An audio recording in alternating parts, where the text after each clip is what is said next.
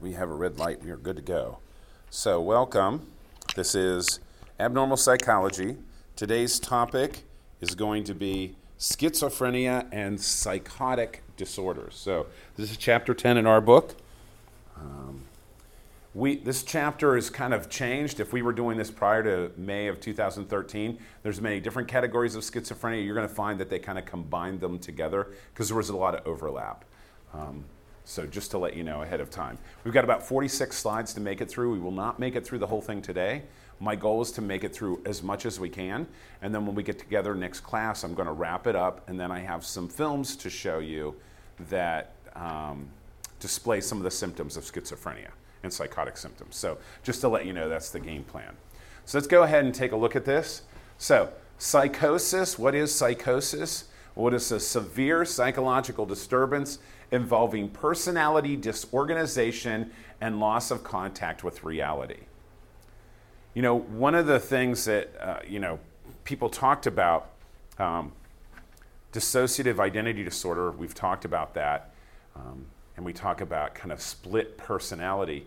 Initially, split personality was related more to schizophrenia than it was to dissociative identity disorder because the person seems to split from reality. They seem to have a break, and their personalities, like all areas of their functioning, seem to be impacted in one way or another. So that's some of the stuff that we see. So again, personality disorganization and loss of contact with reality. What is psychosis? It is a psychotic state that includes many symptoms, and here are the kind of wide range of symptoms. Disturbances in language and thought, disturbances in sensation and perception.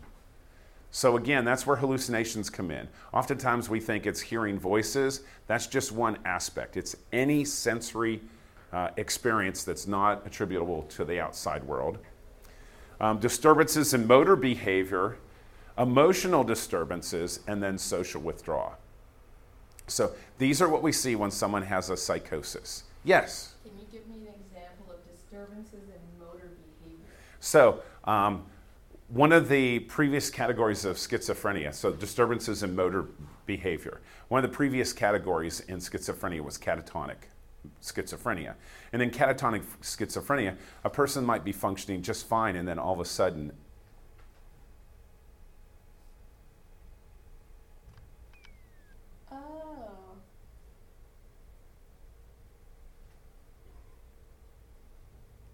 and they may stay like that for 45 minutes. Ouch. So again, that kind of stone-like behavior, that kind of freezing, you can't see that at home. What I did was I just stood in one spot with my mouth hanging open for about, however long that was, about 15 seconds is about all I can handle, right? Or the other thing they'll do is they'll do some repetitive movements that almost seem autistic. So, I might be constantly doing things like this, like flipping my arms back and forth, and it's just repetitive, or rocking in a chair, just rocking. So again, it's some kind of motor disturbance. Does that help? Yeah. Good question, right? Emotional disturbance, I think that makes sense. And social withdrawal, this is a big key. People always say, well, I'm worried about someone that's got psychotic break, right? They don't want to interact with people. They tend to pull away. They have social withdrawal, again, because nobody else is sensing what they're sensing. Imagine if you were feeling something and nobody else seems to be feeling it. You wouldn't really hang out with people because you'd be like, you don't get it. I can't even talk to you. And so that's really, they have this withdrawal, if you will. The history of the diagnostic category and the DSM-4TR. So here we go. We're going to talk about Emil Kraepelin. You've heard his name before. I like Emil Kraepelin. Emil Kraepelin, I call him the father of modern classification because he was the first one to kind of start to diagnose, at least in our modern times, clusters of symptoms. And he said that certain clusters seem to appear together and they seem to have certain patterns and almost a prognosis. So that's some of the stuff that we would see. So Emil Kraepelin, he talked about this idea of schizophrenia of being dementia praecox. That's what he called it, right? And dementia praecox really is defined as insanity at an early age. Sometimes we associate the elderly inappropriately with senility, where they seem to lose track with the reality and they seem to kind of fall apart. That does happen for some, but it's not for all cases, right? But Emil Kraepelin saw this as dementia, some kind of dementia precox at an early age. Eugene Bleuler observed that the age and onset and course of schizophrenia were more variable than originally theorized by Kraepelin, so Bleuler came up with what he calls his 4 A's. And his 4 A's say that schizophrenia, right, psychosis, has these 4 kind of areas that get impacted. One is affect, and affect has to do with your emotional responses. So affect, that's the first one. Autism. Autism has to do with stereotyped behaviors. So again, almost like a self-focus, and we kind of see that. That's where it comes in, the motor disturbances, the stereotypic motor disturbances. Problems with association, that's the 3rd A. So association. So they don't link things together like you or I would. They may jump from topic to topic when discussing things. They might be emotionally all over the place. They might be, association-wise, their conversations may seem very disjointed. Even the words they use might not make sense, right? And the 4th A, so we've got affect, autism, association. The 4th A is called ambivalence, almost a hesitation, if you will, like a hesitation to get involved with people, a hesitation to respond, to move forward. So those are some of the things that we see, this kind of hesitation. So affect, autism, association, ambivalence, the 4 A's, Bleuler associated with schizophrenia. All right? And you see this link in your PowerPoint. There is some links in this chapter. You can click on them and get these little videos, little vignettes, if you will. They're about 5 to 7, sometimes 10 minutes long, where you can kind of watch them. This one's called Schizophrenia and Dissociative Disorders Crash Course Psychology number 32. So if you're at home, you can follow along with that too.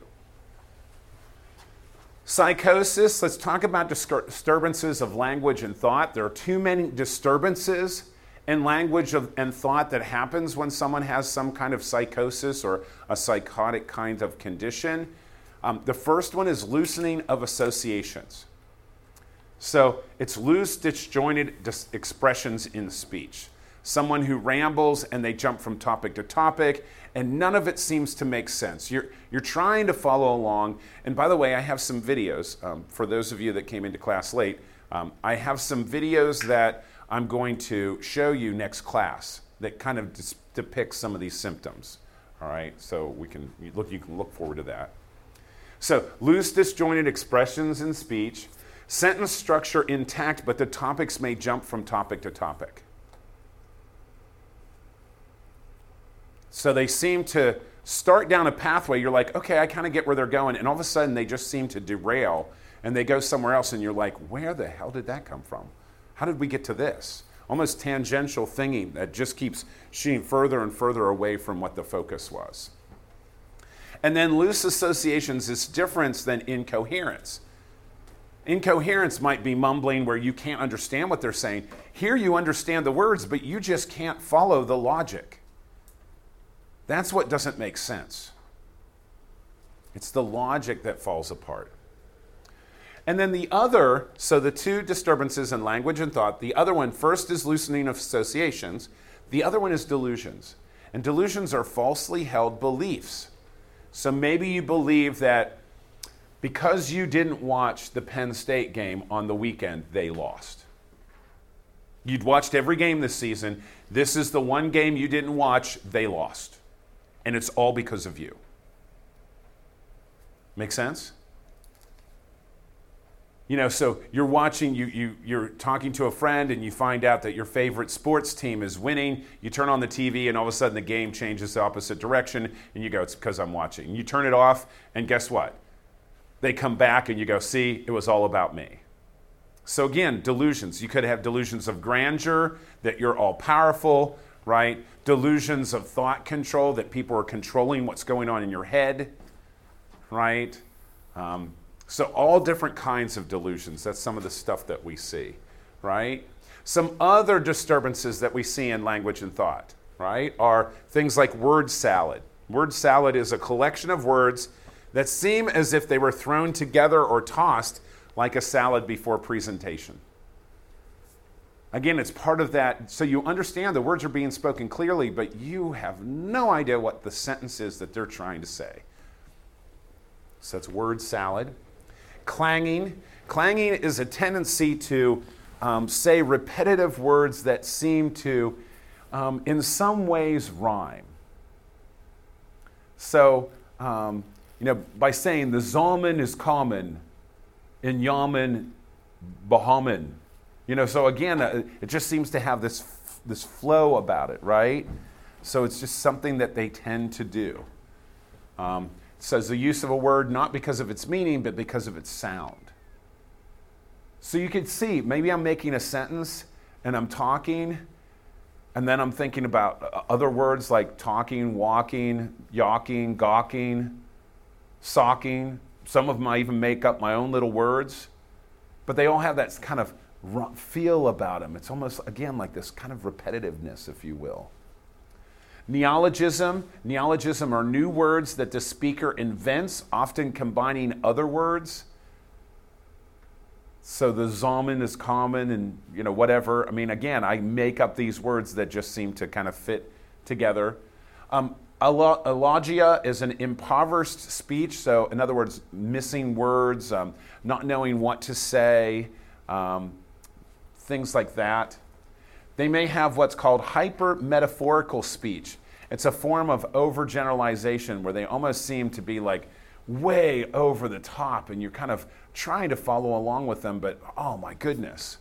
And then echolalia. An echolalia is a person who repeats whatever someone else says.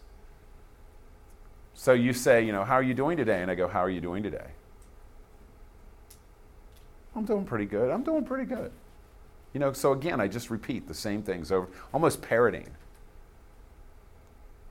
And I'm wondering if some of that has to do with because of the sound of what it makes. It's not about, I'm not even thinking. I'm not even in touch with reality, and it makes sense. So again, these are the characteristics of like psychotic language that we sometimes see. Delusions. Let's talk a little bit more about delusions. So delusions are extreme convictions that are firmly held in place in spite of what nearly everyone else in the subculture would consider incontrovertible evidence to the contrary. So they believe these things to be true. I had an inmate that I worked with, and he was in for murder, and he seemed fine. He didn't have full psychosis. He didn't have schizophrenia. But he had a delusional disorder. So that's the reason why I'm telling you the story, is because he had this characteristic delusion that he would hold on to and fall into. You could have every conversation about everything under the world, right? Everything under the sun. You could talk about the news. He was very astute. He would read up on the news, so you say, hey, so what do you think about, how so-and-so, did in politics? And they would be fine. They would be everything. And then you would ask them why they're in jail. And they would believe that they were waiting for George Bush, the president, to send a letter of amnesty to release him from jail. And here's his story. He was a teenager. He lived on a farm with his father. His mother wasn't around. He started getting a little strange, and he would ride the edge of the property line with a loaded shotgun because he believed that he was protecting his land. Dad got a little concerned. He started to worry about his son. Thought, I'm feeling kind of uncomfortable about this. Loaded shotgun, riding on his horse along the edge of the property line. State police came over. He invited the state police over just to talk to the son. State police officer came up on the front porch. The man opened up the door and shot him dead. And believed that he had a right to bear arms. It was protected by the Constitution, and he was defending his property because this man was coming to take his gun. If you could talk to him about everything else, but as soon as you got on that line, he believed his delusion was so locked in that he did nothing wrong, and he was an innocent man, and that The president knew, and it was just a matter of time before a letter was sent and he would be released back out in the community. And it never deviated. It was so locked in. And he just holds on to it. You know, those that believe in conspiracy theories, we might have a tendency to say they have a delusional disorder. Some almost seem real. Some almost seem right on the verge. I tell this story in my Psych 101 class. I've got an uncle who believes we didn't go to the moon. He said we never went there. 1969, there was a space race. We had to prove superiority over the Soviet Union. And so we said we went to the moon. A couple times. He said we never went once. So, you know, there's all these photos. If you go and search for moon conspiracy, you can find photo after photo. Oh, the flag shouldn't be this way. Oh, the shadow shouldn't be this way. If you go and talk to NASA experts, they weren't sure when they landed on the moon if the rocket would fire to get the astronauts off the planet because oxygen levels and everything. We had no idea what was going to happen. In fact, there was one interview with a former NASA scientist who said, we don't have the technology today to return to the moon. Well, if we don't have the technology today, then how did we do it before? So my uncle says, see, told you. In fact, he goes one step further. He goes, you know that Google Moon or Google Earth? You know, we have Google Earth. Now I guess we have Google Moon too. But back in the day when my uncle was around, he said, you know, we have Google Earth. We can zoom in and see a dog on someone's front porch, spin that sucker around and show me a moon buggy left on the surface of the moon. Because we left crap up there. We didn't bring it home. We left it. Show me one moon buggy on the surface of the moon. You can't. Because it's not there. Because we were never there. That's what he believes. And he's gotten to the point where even his wife will go, yeah. She's convinced. So she has shared delusional disorder. He has delusional disorder, and she has shared delusional disorder. He also believes we shouldn't eat corn because corn is used to fatten livestock, and so all it's doing is fattening the human population. It's just filler. That's why when you go to the bathroom, it comes out in whole pieces. That's just my uncle. I'm just telling you. I'm not trying to gross you out. I'm just telling you, right? So again, what are delusions? They are these extreme convictions, right? They are distinguishable from ideas by their own fixedness. He does not deviate. If we go and show him Google Moon, he'll say, oh, that's all edited now. They know the argument. So they overlay other pieces to cover up whatever, you know, or they've planted it there. They've done some editing, right? So they've edited that scene and they've put little items on the face of the moon that don't currently exist, one way or another. Again, he would be so locked in. There's a number of subtypes of delusions, and these categories of delusions are not mutually exclusive. In other words, it's not like we just have one. You could have overlaps, and here are some of them. So we have bizarre delusions, delusions that seem so bizarre and outrageous that they just can't be real. Delusional jealousy, believing that other people are jealous of you, of your performance, of who you are, believing that, again, a person is, involved with someone else. So far, like way beyond like normal extremes, this is, again, almost creating these worlds or these belief systems. Heteromanic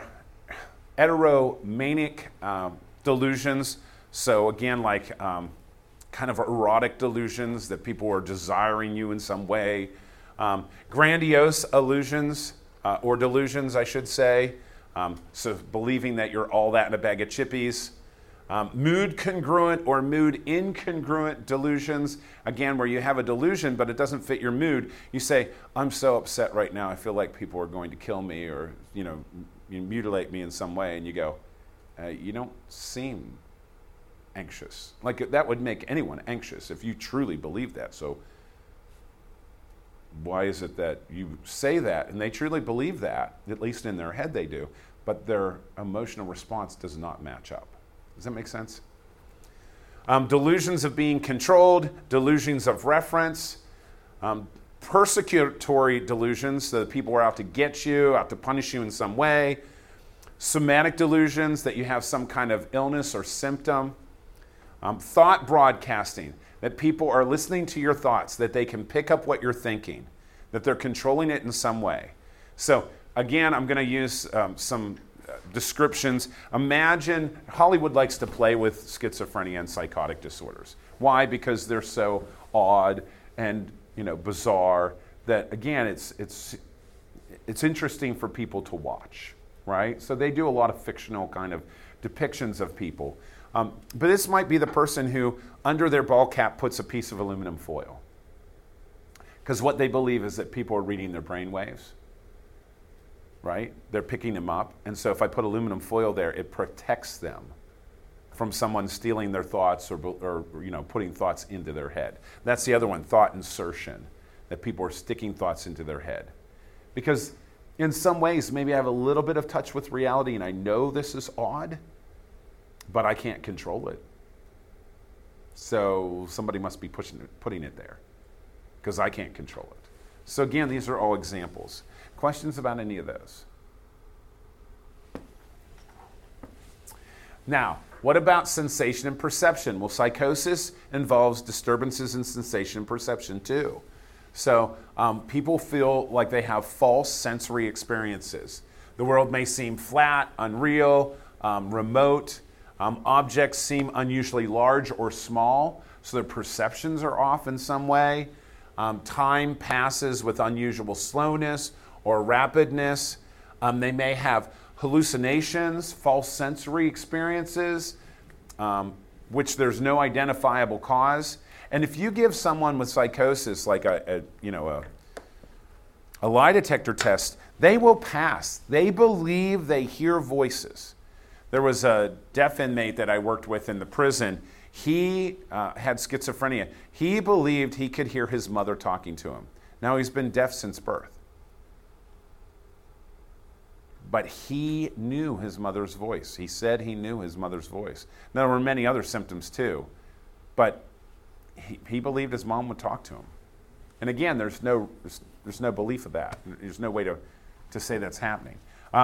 There was an inmate who believed that it was right around this time of the year, right around the fall. They kicked the heating system in the prison, and you can imagine you kick in a heating system that hasn't been used, or a circulation system that hasn't been used.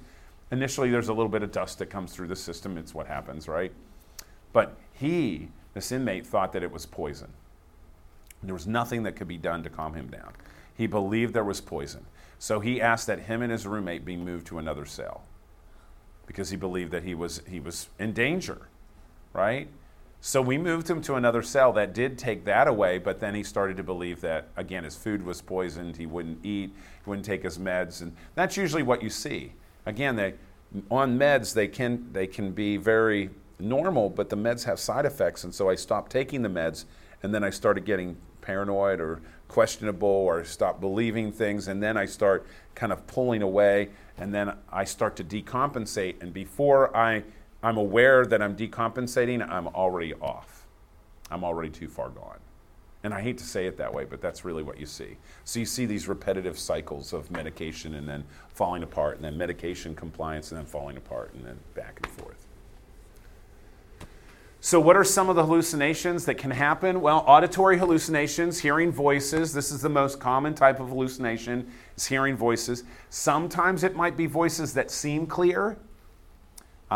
Usually it's more than one voice at the same time. Sometimes it's yelling. Sometimes it's competing voices. Sometimes it's just low-level sounds that you can't really make out. More, maybe thuds, things like that.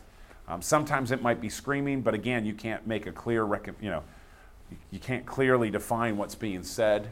So auditory hallucinations, visual hallucinations. Visual hallucinations have to do with, again, lights or moving objects, places, people. And now, the best example I can give you is, have you ever been walking down like through your apartment or through your house late at night and you thought you saw something out of the corner of your eye? And you turn quickly to look and there's nothing there. And you just kind of write it off, right? Because maybe it was the fluttering of the curtain as you walk by. Maybe it was just a wind, outside the window or something as you walk by. Maybe just a reflection off the refrigerator, something, right? It could have been anything. So you just kind of write it off and don't think anything about it. They can't write it off. They see it, and when they turn to look, it's still there. They do seem to see things that nobody else sees. And that's why it's so frustrating, because they're like, can't you see that? Can't you see that? That's why they get so upset. And that's why there's social withdrawal. Because nobody else sees what I see. I'm not going to talk to anyone. I'm just going to pull myself away. Gustatory hallucinations involve the perception of taste, most often a pleasant, unpleasant one. So an unpleasant one, poison, somebody's putting something in their food, the food tastes like it's rotten, something like that. Olfactory hallucinations involve odors, again, usually unpleasant ones. Somatic hallucinations, false sensations experienced as coming from inside the body.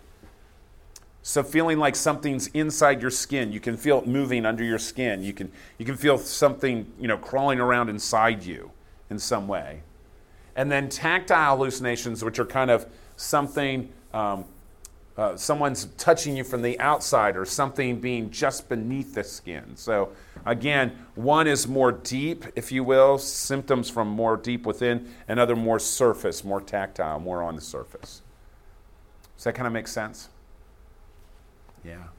All right. So, disturbances in motor movement. You asked about this earlier, and here we go. Here's a whole slide about it to kind of go a little further. So, psychotic persons may engage in strange stereotype gestures, postures, facial grimaces, and we call that catatonia. And we used to have a kind of schizophrenia called catatonic schizophrenia, but again, now we kind of encompass them all together. There's catatonic immobility. Cease the bodily movements altogether, so they just freeze. They may become almost stone-like. Sometimes if you worked in a state hospital and you saw someone in a catatonic state, they might just be kind of leaning up against the wall, like in mid-step. And if you go to move them or touch them, they're not going to move. Once had a student when I taught at the Lebanon campus, and they worked on in a group home with schizophrenics, individuals who suffered from schizophrenia, I should say.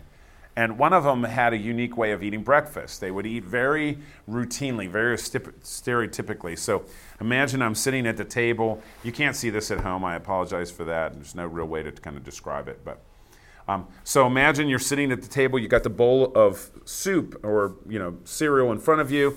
You hold your spoon almost like with your hand clenched, almost like a fist, and they would scoop down and come straight up and then scoop over towards them, right? That's how they would eat. So they would wait.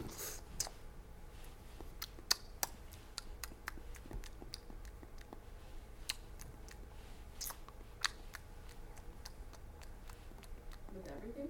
And this is what they would do. So then, because they had catatonia, they would come halfway up and they would freeze.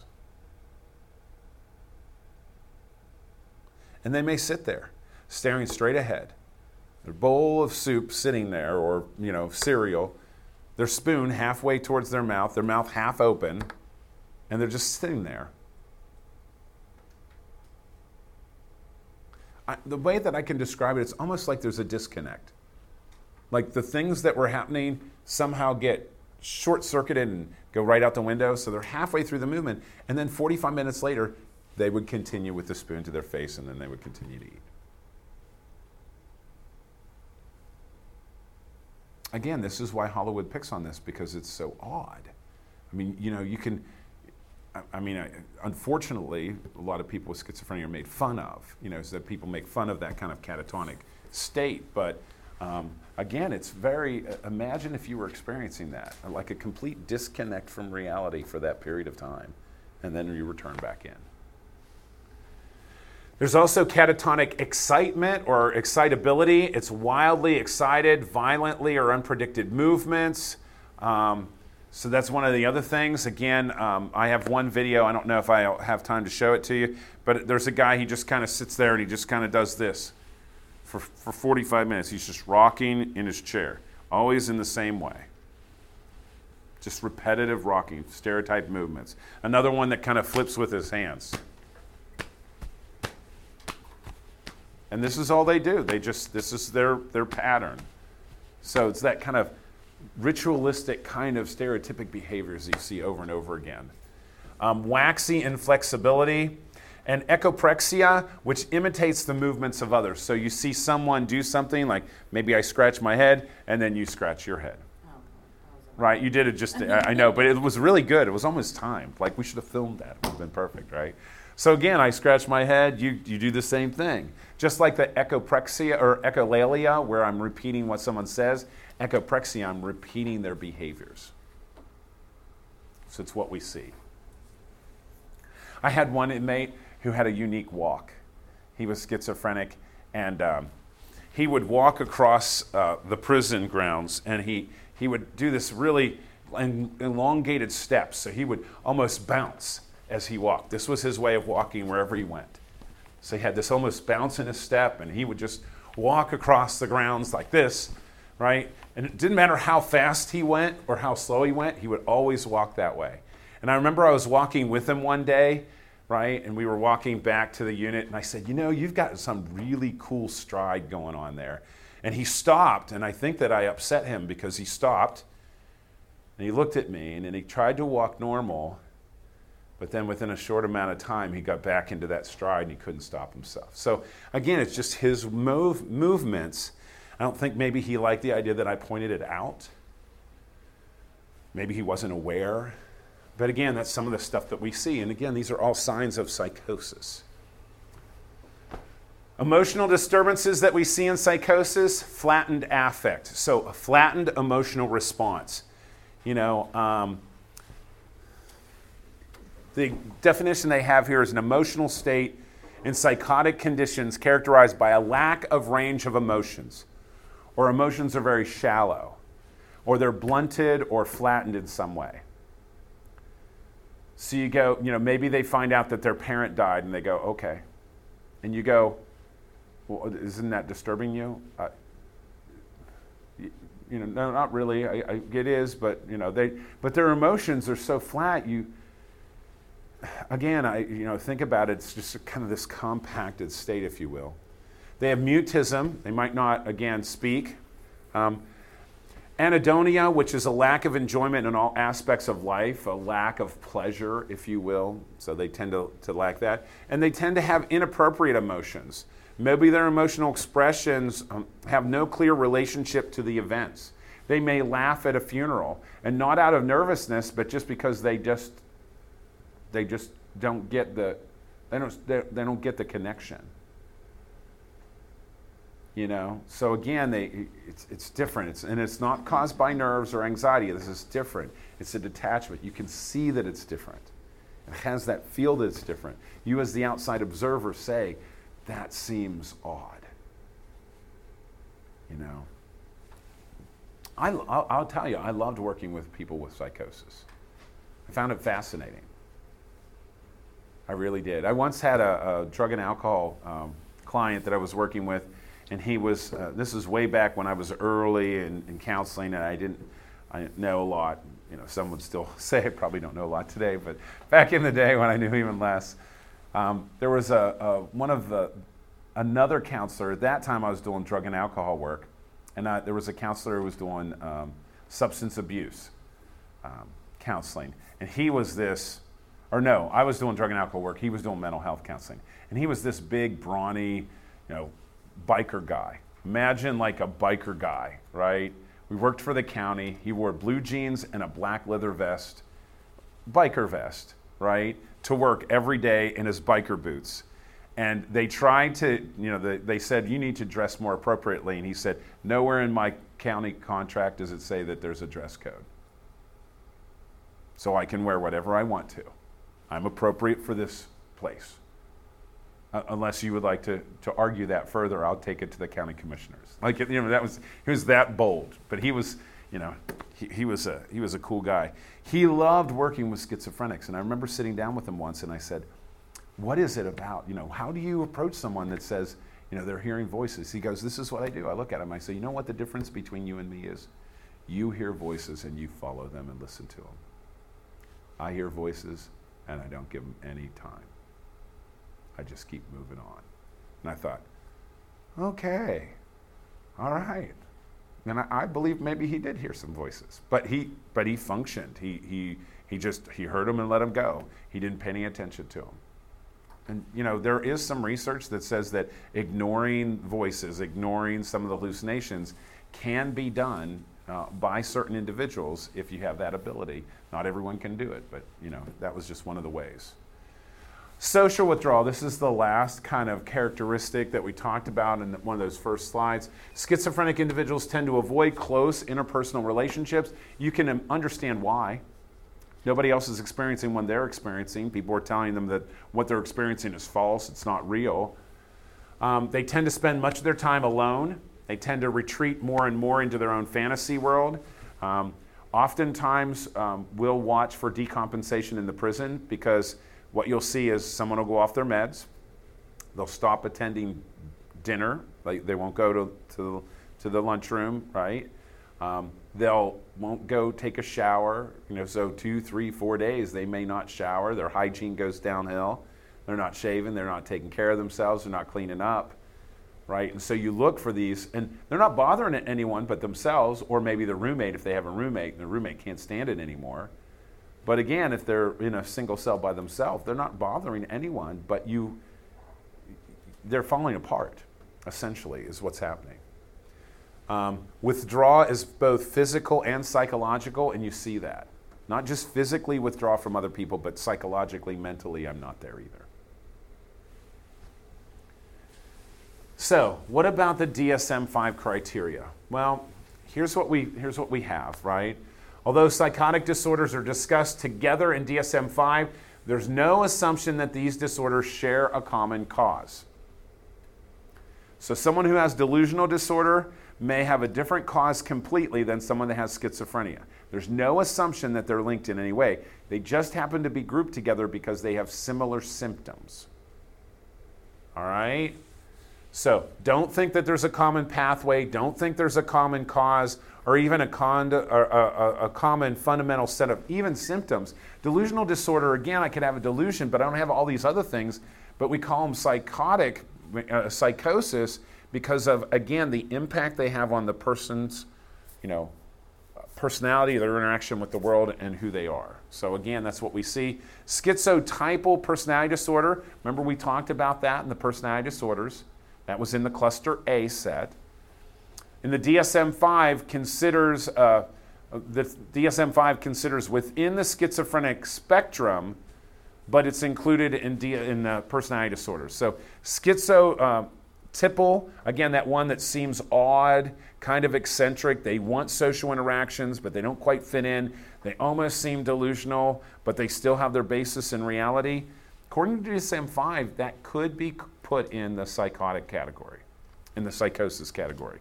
In this, schizophrenia and other psychotic disorders, it could be put there. But because it's a personality disorder, we tend to group it again with the personality disorders, and that's what we did in this textbook and in this class. Psychotic symptoms can appear transient during periods of stress in individuals with many different conditions. Do not in themselves verify the presence of a psychotic disorder. Again, you could have a psychotic break. I put quotes around that. So a psychotic break, a break from reality. You might have heard some of your grandparents or maybe your parents talk about someone who had a case of the nerves, right? They were hospitalized for a short period of time. They fell apart, maybe the loss of a loved one or one of their children passed away in a tragic way. Something happened and they just fell apart. It was beyond their ability to cope.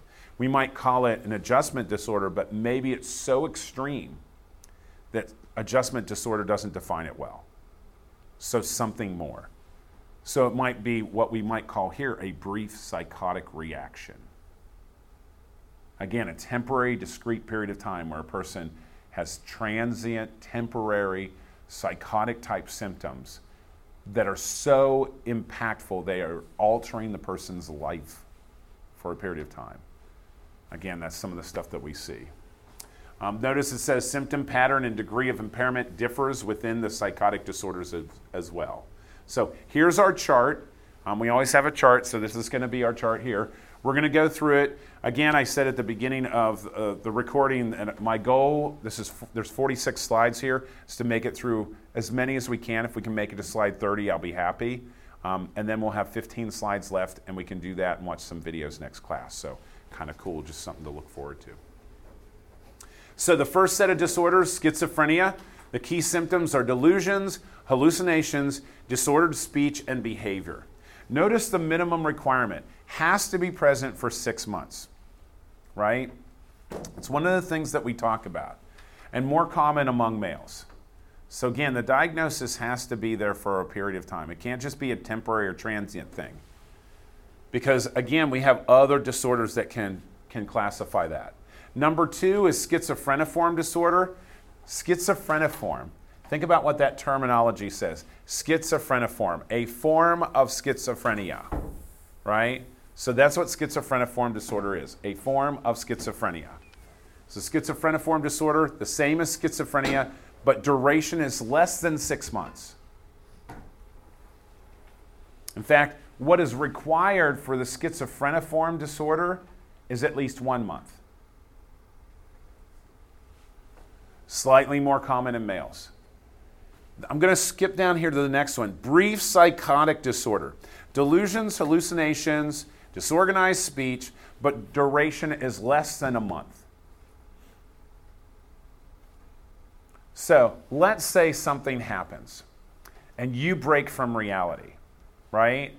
For longer than a day. This tends to be more common in females. The best example, and you might say, why more common in females? Think about there's usually a stressor present. Maybe a person is sexually assaulted, okay? And they fall apart. And it's the best layman terms I can get. They fall apart. They lose touch with reality. They're so impacted by that. So for 1 month, or less than 1 month, they seem to show signs of psychosis. They're delusional. Maybe they're hallucinating, they're socially withdrawing, their speech is all over the place, their emotions are all over the place. They just lose touch with reality, okay? So if it happens for 1 month, we call it brief psychotic disorder. Now it's gone for 1 month and 1 day, okay? Now it's gone longer than a month.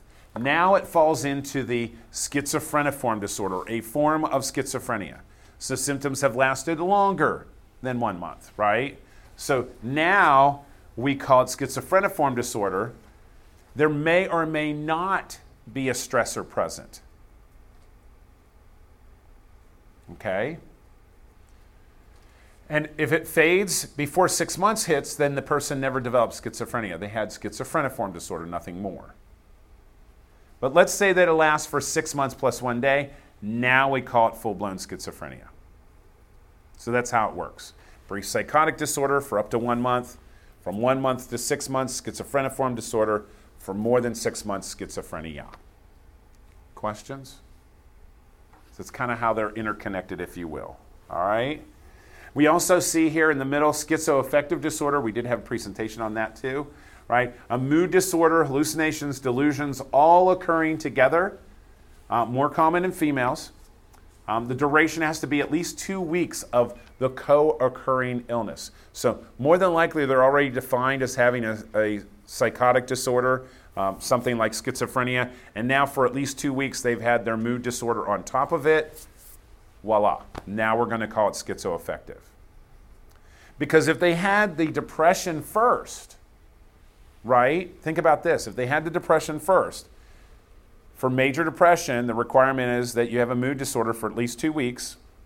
So you got major depression for at least 2 weeks.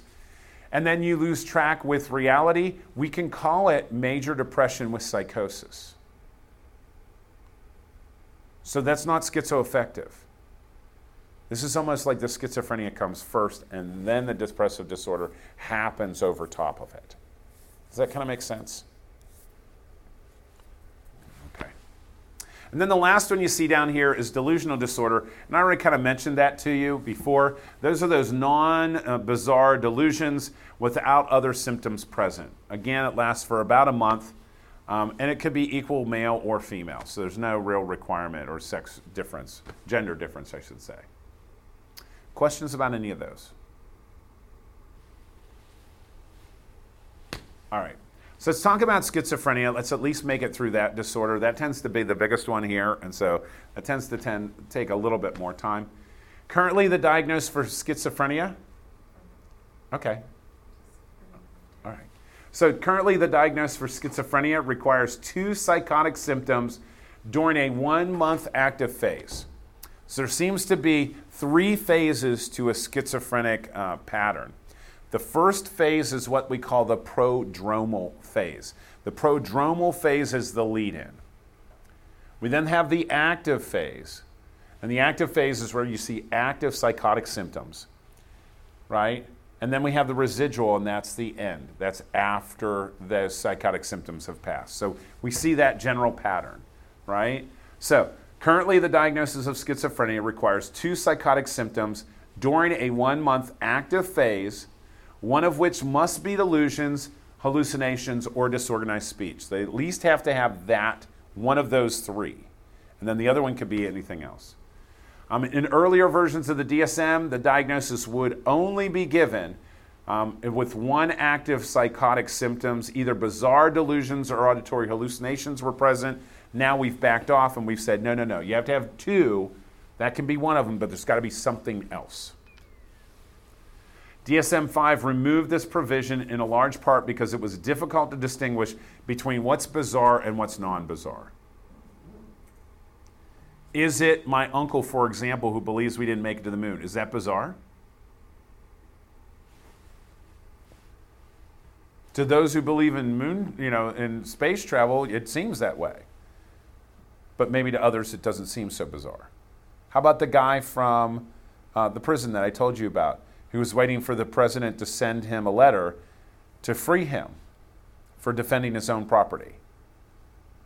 Is that bizarre? Or is it not bizarre? Again, it's too iffy, it's too subjective, and so now we just say, you've got to have at least 1 symptom of these 3 and then another symptom. All right? Schizophrenia involves either a decline from a prior level of functioning or a failure to meet expected levels. So in other words, they're falling apart. They don't seem to hold it together as well. This change is usually apparent to others who know the person. So again, the person may not be aware of their change. And again, a doctor might not know it, but you, the friend, the loved one, the person that's actively involved with them, sees the decompensation, right? As a condition of diagnosis, the signs of the disorder must be present or persist for at least 6 months. Now notice what it says. Much of that time, except for 1 month, can either be in residual or the prodromal phase. So the lead-in, you start to see them socially withdraw. You start to see them pull back from taking their medication. That's the lead-in. We talk about the 6 months. That can be part of that 6 months. The social withdrawal, right? Now they're actively psychotic. Okay, so for 1 month, they're actively showing signs of psychosis. Detachment from reality, emotional flatness, right? And then those symptoms seem to pass, but the residual means there's something left over. Residual, so what's left over after the thing has passed. Those are attenuated symptoms that follow the active phase. So again, some of the symptoms continue. You're not actively psychotic right now, but there's still symptoms that you're suffering from something. And when we add all 3 together, the prodromal, the active, and the residual phase, now we have at least 6 months. It's not 6 months of active psychosis. It doesn't have to be that way. Does that make sense? So we're clear on that. So the course of schizophrenia, all right? Again, the prodromal phase is the onset or buildup of schizophrenic symptoms. The active phase is the full-blown symptoms, severe disturbances in thinking, deterioration in social relationships, flat or inappropriate affect. We see that, kind of actively taking over the person's life. The residual phase are, again, symptoms are no longer prominent. Major symptoms. But there's still other things that are left over. That's some of the stuff that we see. Questions? All right. And notice it says complete recovery is rare. That's one of the things to keep in mind with schizophrenia. Complete recovery is rare on their own. Yes? So does that mean like it's kind of more like a circle and rather than like a course? Yeah, it's kind of like more like a circle than a course. I'll agree with that. There are some different patterns, and I believe on the next slide I have a chart. Yeah. So what I'm going to do is on the next slide, in fact, I'll just flip there. So keep in mind what we're saying is that they rarely remit completely, but they can still live normal lives. It's just they might have some symptoms that are left over. The residual stays around. So here are some of the different courses that are found in schizophrenia. There was research done, and this is what they found. That in about 12% of the cases of schizophrenia, if you're going to have schizophrenia, you want course 1. I'm just telling you. If you want schizophrenia, you want course 1. Schizophrenia course 1 is where a person has only one episode, one impairment, and then after it fades, they never have another episode for the rest of their life. Now, it's gone on for at least 6 months. So they've met the criteria for schizophrenia. But their diagnosis after that is schizophrenia in remission. It goes away and never returns. But that only happens in about 12% of the cases.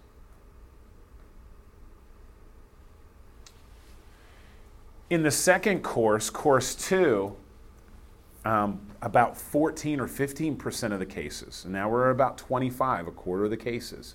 What you see is several episodes. But every time that they come out of it, they always return back to normal with no other symptoms present. So I have a break, I get better, I seem to get stable, I return back to my normal level of functioning, and then somewhere later on in my life, I have another break, but then I return back to normal and there's no residual left over. Does that make sense? If you didn't have just a single episode of schizophrenia, then you want this one. And you might go, why do I want this one? Because you're always returning back to normal. There's no leftover symptoms present. That's big. And that only happens again in about a quarter of the cases, where you have one or multiple episodes, but always return back to normal. Here's where it starts getting scary. Course 3, about 17% of the cases fall into this category. Here, you can see a person has an active period of time. So this is a 6-month period of time.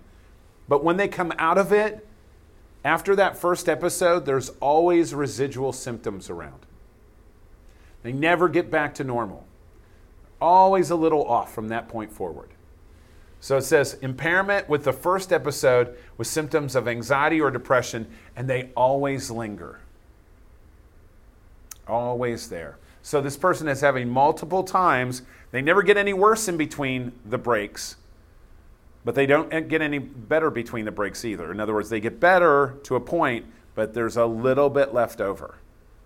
Does that make sense? So 17% of the cases. Here's where it gets scary, and this is the biggest concern for med compliance, in my opinion. Okay? Course 4, 33% of those with schizophrenia have this fourth course of progression. And this is why it's scary. So notice, they start out here at baseline. They have an active phase, a schizophrenic break. Then there's some leftover. But then every time they have a break, they never return back to where they started before. So with every break, they get a little worse in between. Every break, a little bit more sticks around. So impairment increasing with each of the several episodes, followed by negative symptoms. And negative symptoms are symptoms that don't go away with treatment. They tend to be more chronic. That's why we call them negative symptoms. Positive symptoms are things like hallucinations and delusions. And you might go, why are they positive? Well, they're added to the person. There's something that wasn't there before. And they're positive because they go away with treatment. Negative symptoms are something removed from the person, social withdrawal. And they don't tend to go away after they come back. In fact, what happens is, in this case, they tend to get worse and worse and worse and worse and worse. 33% of the cases. There was an inmate that I was working with, he had schizophrenia. And, he was a little odd. He probably wasn't initially, but he was. He'd had a couple breaks. And so he was on medication. Well, he would go off his medication, and we would talk to him, stay on your medication. If you have another break, a little bit more of you is going to slip away into the abyss. Of course, they don't listen because the medication has side effects that, again, people don't like. Dry mouth that will not go away no matter how much water you drink. Problems with maintaining or obtaining an erection. You might go, wait, the guy's in prison. Why doesn't he need erection? Hey, I'm just telling you, people like to feel like they can still perform whether they have an opportunity to or not. Does that make sense? So the fact that I can't get an erection is a problem for me as a male. Just saying. So that's one of the things you would see. So I don't want that. I don't want that in jail. I can't, masturbate or do whatever it is that I wanted to do with an erection, right? So, so this person, they were doing good. They were a janitor. They were actually a janitor in a high security area because they were relatively stable. They were odd, but they were stable. Of course, they went off their meds, had another break, and when they came back out of it, back on medication, more of their negative symptoms came back. They couldn't even return back to the job they were at because they were more odd. I hate to say it that way, but they just weren't as stable to go back to that job. So then they had to start all over again from scratch in a lower paying job that was, a little bit more, I don't want to say demeaning, but just wasn't the job that they had looked forward to every day. Does that make sense? We tried to talk to him. Every time you have a break, a little bit more of you is gone. But 33% of the cases, this is what we see. And then the final course 5, happens in about 10% of the cases, 11%. The person has a schizophrenic break but never seems to return. The symptoms stick around. Even with medication. Medication will control them to a certain degree, but it's still there. So that's what we see. Impairment with no recovery after the first episode. So in 10% of the cases, it's that severe. So you have the one extreme, 12% of the cases, one break, return back to normal, never have another break again. And then the other extreme, 10% of the cases, you have a break and never come back. And then there's variations in between. So it's some of the stuff that we see. Now, I'm going to pause right here. Does this sound good? So we're at slide 20. So remember that when we get back together again. Slide 20. All right? So thanks for listening.